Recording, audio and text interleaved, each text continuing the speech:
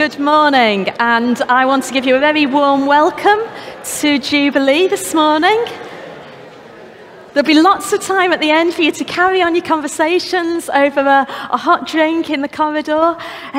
But my name is Sue, I'm part of the leadership team, and it's my privilege today to be able to speak to you in our series, Living in Exile.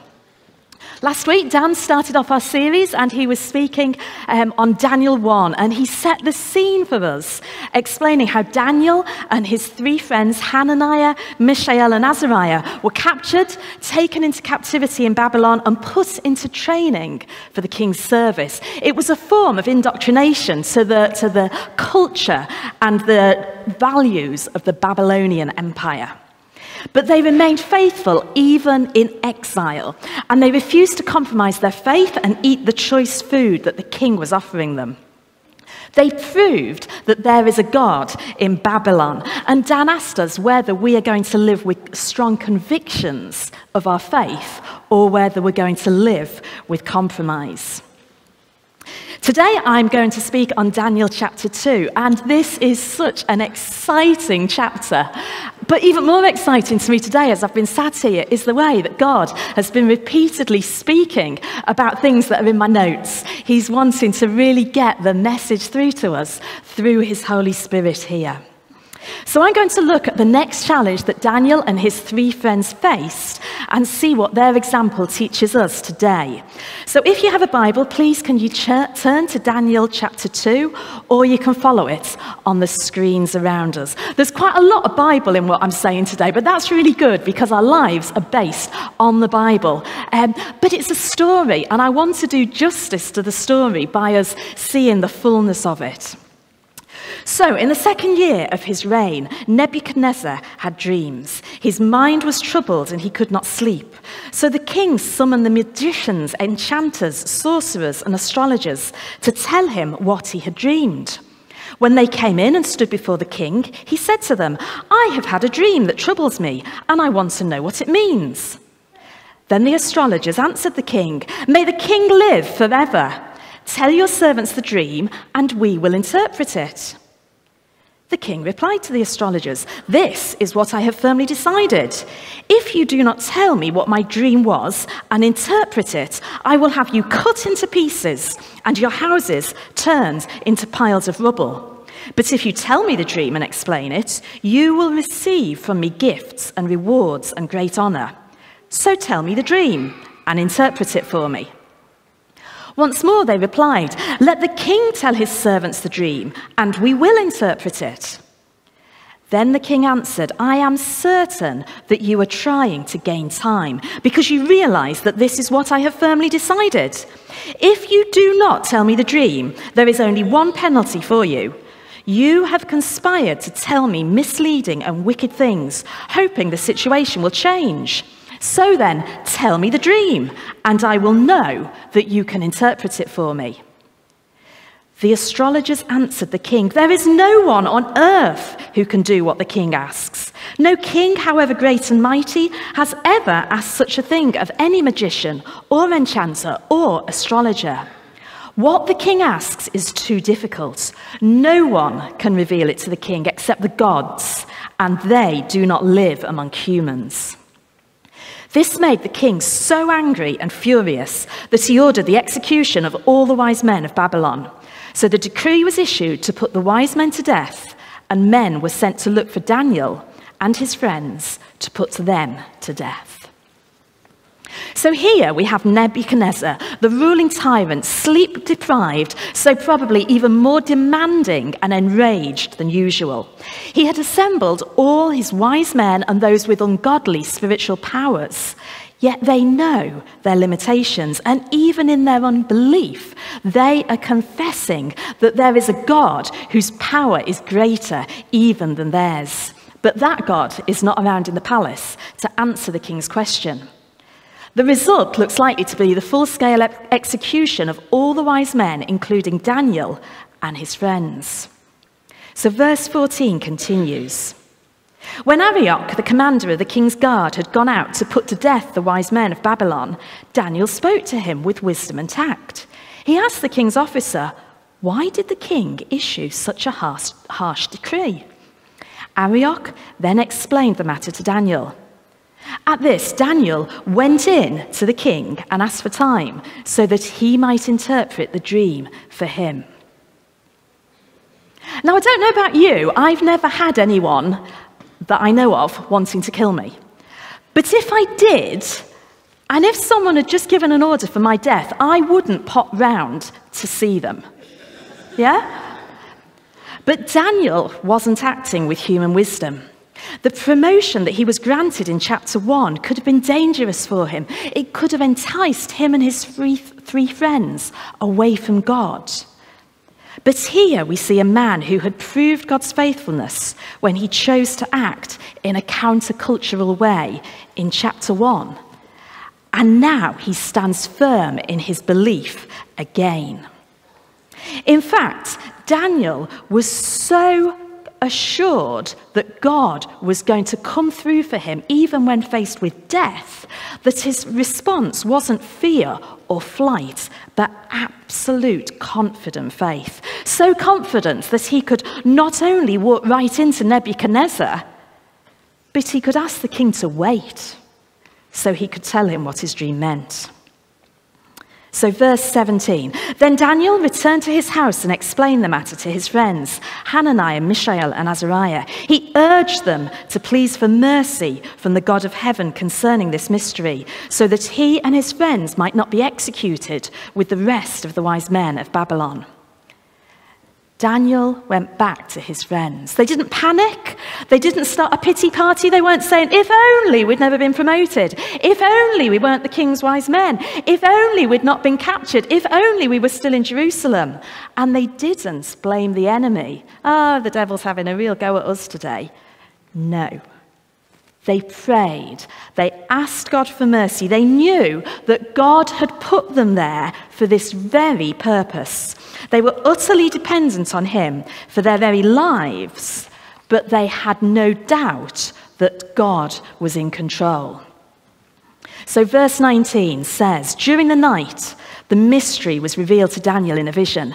Then Daniel praised the God of heaven and said, praise be to the name of God forever and ever. Wisdom and power are his. He changes times and seasons. He deposes kings and raises up others. He gives wisdom to the wise and knowledge to the discerning. He reveals deep and hidden things. He knows what lies in darkness, and light dwells with him. I thank and praise you, God of my ancestors. You have given me wisdom and power. You have made known to me what we asked of you. You have made known to us the dream of the king. The friends asked God for mercy, and he showed mercy. And their response was worship. Their faith meant they could trust God and have confidence in his power and his gifts. They didn't even need to wait for Nebuchadnezzar to say, yep, Daniel, you've got it right. They had such assurance that God had revealed the dream and its meaning that their immediate response was worship. And the four men didn't immediately rush off to the palace to speak to the king. Their focus was God. They stopped. They could pause in God's presence before dealing with the crisis. I think that would have been countercultural then, and it certainly is now. If you've got a pressured day at work, if you've got a challenging conversation, maybe with a family member or maybe with a colleague, do you rush into it, jump in, say the wrong thing? Or do you stop and worship God first, acknowledging your need of him? So verse 24, then Daniel went to Arioch, whom the king had appointed to execute the wise men of Babylon, and said to him, do not execute the wise men of Babylon. Take me to the king, and I will interpret his dream for him. Arioch took Daniel to the king at once and said, I have found a man among the exiles from Judah who can tell the king what his dream means. The king asked Daniel, are you able to tell me what I saw in my dream and interpret it? Daniel replied, "No wise man, enchanter, magician, or diviner can explain to the king the mysteries he has asked about, but there is a God in heaven who reveals mysteries." Here we see Daniel, a man holding the knowledge that can save not just him, not just his friends, but all the wise men of Babylon, without pride or arrogance, but he's speaking out in humility. That is in total contrast to Arioch, who declared, "I have found a man." No, he didn't. Daniel went to him.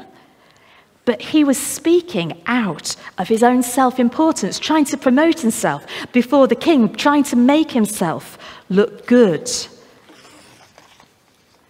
But most strikingly is that before telling the king the dream and the interpretation, Daniel actually corrects him. This man who has threatened to kill people, one of the versions says to tear them limb from limb if they can't explain the dream and tell him what the dream was. Daniel was so confident in God that he was willing to disagree with the king of Babylon, who holds his life in his hands, and explain that it isn't his ability, but there is a God in heaven who reveals mysteries. That changes everything. Phil Moore, a church leader and theologian based in London, wrote, "This is the password that unlocks the power of God's kingdom for his people. It is the statement, 'I can't, but God can.' Our hopes of spiritual breakthrough are never thwarted by the fact that the Lord is too weak. They are only ever thwarted by the fact that we believe ourselves to be too strong. There is a God in heaven." Are you repeatedly being pulled back in your addiction? There is a God in heaven. Is your marriage struggling at the moment? There is a God in heaven. Are you worrying about your kids and the pressures that they are facing? There is a God in heaven. There is a God in heaven who wants to enter into every situation that challenges us and make a difference in our lives if we let him. Daniel then tells the king about his dream and explains what it meant. The dream was of a huge statue with a golden head, a silver torso, bronze thighs, iron legs and feet that were partly made of iron and partly of clay. The statue was struck by a rock that was not made by human hands. The whole statue was destroyed and it was scattered. But the rock grew into a huge mountain and filled the whole world. And the interpretation that Daniel gave in verse 44 is that the God of heaven will set up a kingdom that will never be destroyed, nor will it be left to another people. It will crush all those kingdoms and bring them to an end, but it itself will endure forever. King Nebuchadnezzar was a conquering king. His aim was to increase his kingdom by power and force. This statue and the interpretation, it was the worst possible future for Nebuchadnezzar. His kingdom would be overthrown. Verse 35 says it would be blown away, gone. Nebuchadnezzar needed to grasp the fact that the rule of Babylon, what he was building, would pass away. So instead, he could start seeking God's kingdom. And each of us has to do the same. While we try to build our kingdom our way, the way the culture around us builds, our ambitions, our achievements, our material gains, we are not building God's kingdom. And Jesus said in Matthew 6:33, "Seek first his kingdom and his righteousness, and all these things will be given to you as well." Jesus not only taught it, but he modeled it. He denied himself. He chose the way of the cross so that God's eternal kingdom could be established. It was only through the laying down of his life that Jesus could give us eternal life, so that we can be part of that kingdom that grows, that fills the whole world and will endure forever. Today, we're not just Jubilee here. We are part of something bigger. We are part of God's everlasting kingdom.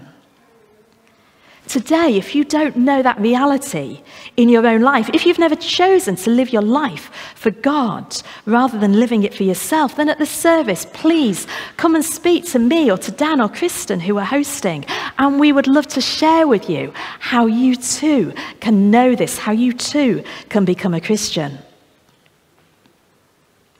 As Daniel was recounting the king's dream and explaining its meaning, he repeatedly was speaking of the God of heaven.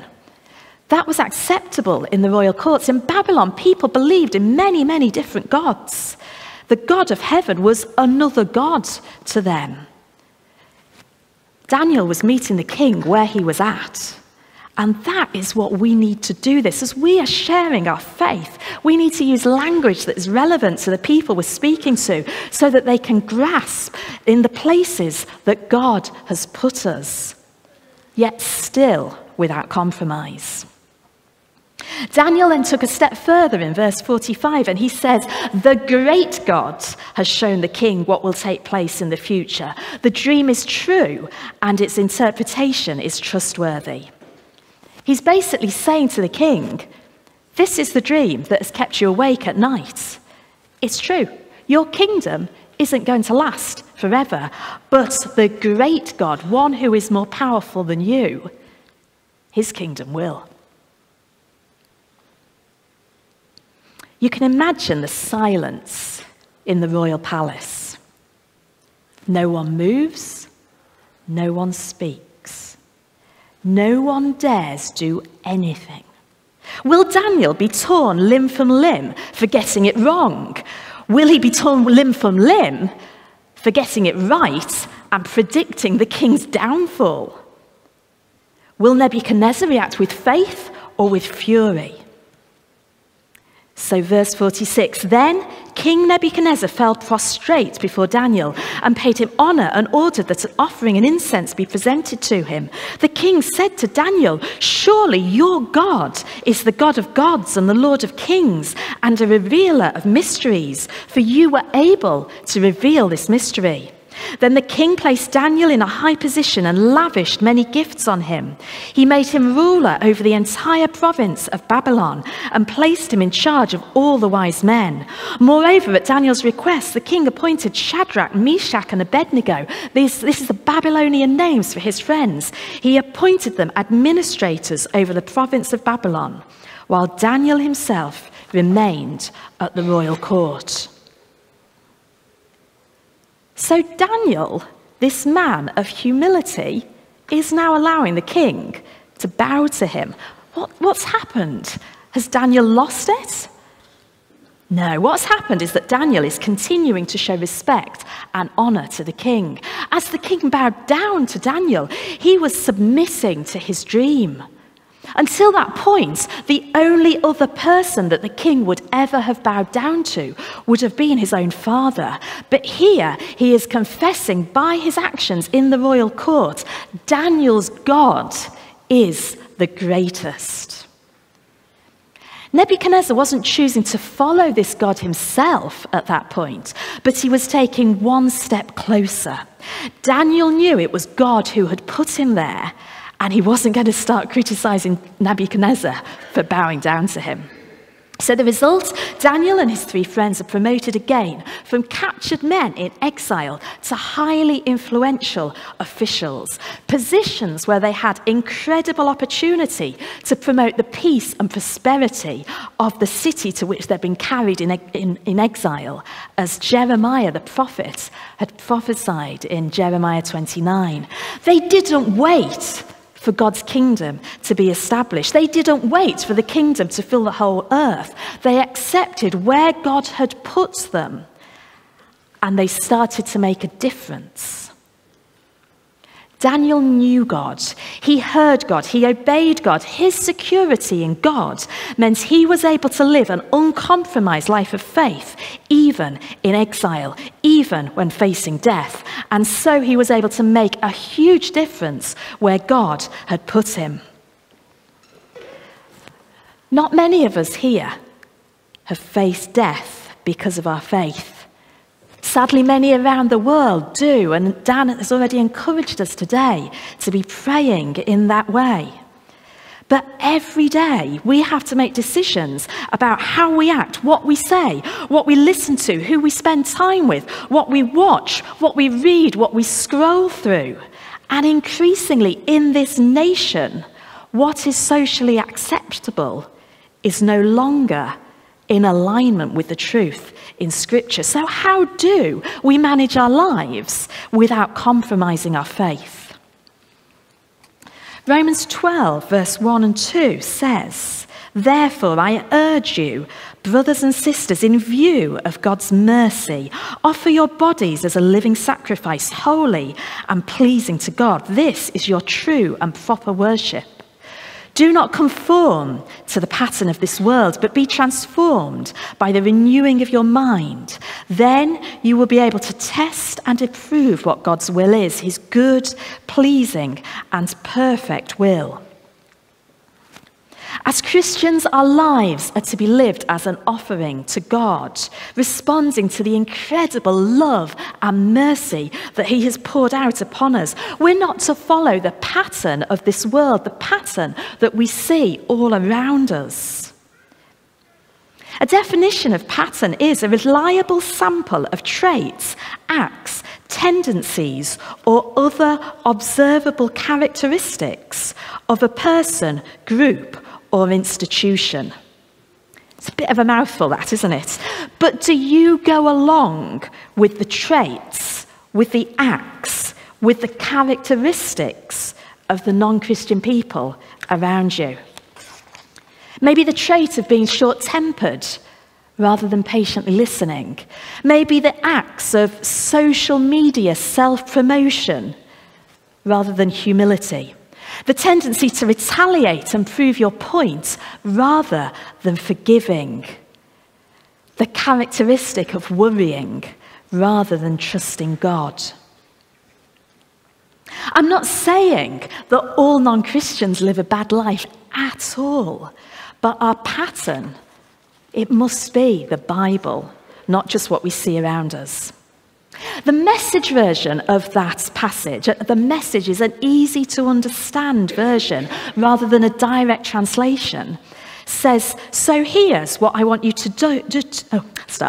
Here's what I want you to do, God helping you. Take your everyday, ordinary life, your sleeping, eating, going to work, walking around life, and place it before God as an offering. Embracing what God does for you is the best thing you can do for him. Don't become so well adjusted to your culture that you fit into it without even thinking. Instead, fix your attention on God and you'll be changed from the inside out. Don't become so well adjusted to your culture that you fit into it without even thinking. One of the phrases that I've heard increasingly over the last couple of years is, "It's such a worry, isn't it?" Not just "it's such a worry," but "it's such a worry, isn't it?" Have you heard that phrase? Yeah, and people are wanting a response. COVID, it's such a worry, isn't it? The war in Ukraine, it's such a worry, isn't it? The cost of living crisis, it's such a worry, isn't it? I'm not saying none of these things, or any of these things, are a challenge to us. But during the pandemic, when people said, "It's such a worry, isn't it?" I tried, and I try now, not to say yes. Yes, it was really hard. And I don't believe we've actually seen the full fallout of it, especially among our children and young people. But I tried to respond to the worry assumption by saying I was praying, or I'd simply encourage people. Who knows what is going on in Putin's head at the moment? But am I going to give way to worry? No, we have a God who has an eternal kingdom. We have a God, as was brought earlier, who is above it all. And with the energy hike, again, as people say, oh, it's such a worry, isn't it? I'm not going to say, yes, it is.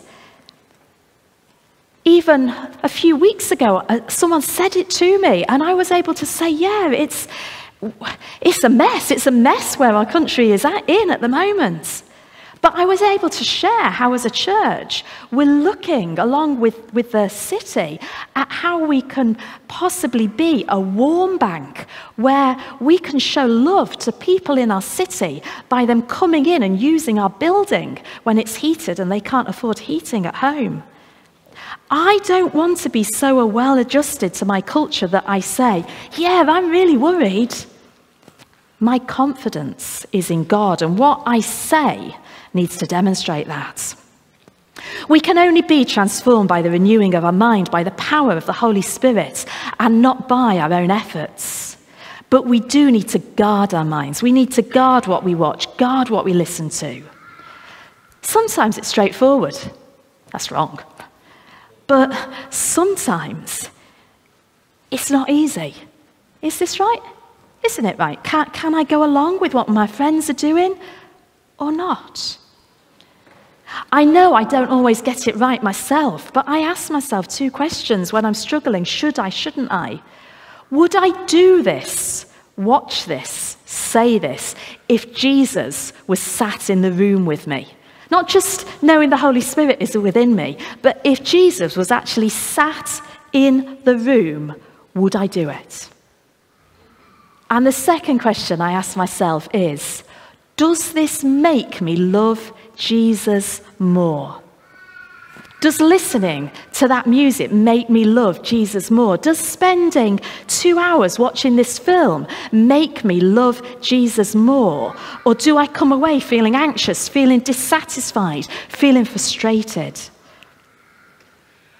Daniel and his friends prayed for God's mercy when Nebuchadnezzar demanded to be told his dream and the meaning. And the passage that I've just read in Romans 12 says to offer our bodies as living sacrifices because of God's mercy to us. His mercy at the cross enables us to have new life, lives that we can live for him through the power of the Holy Spirit. So let each one of us be like Daniel, knowing God, hearing God, obeying God, and able to make a difference in the places God chooses to put us. Because whatever we face this week, there is a God in heaven, and one day his kingdom will fill the whole of this earth, that everlasting kingdom. Can you stand, please? And can the band come up?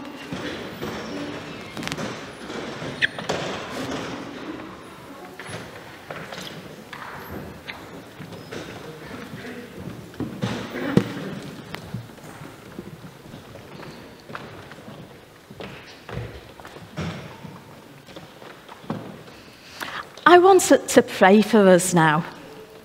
I want to pray for every one of us here, everyone watching online.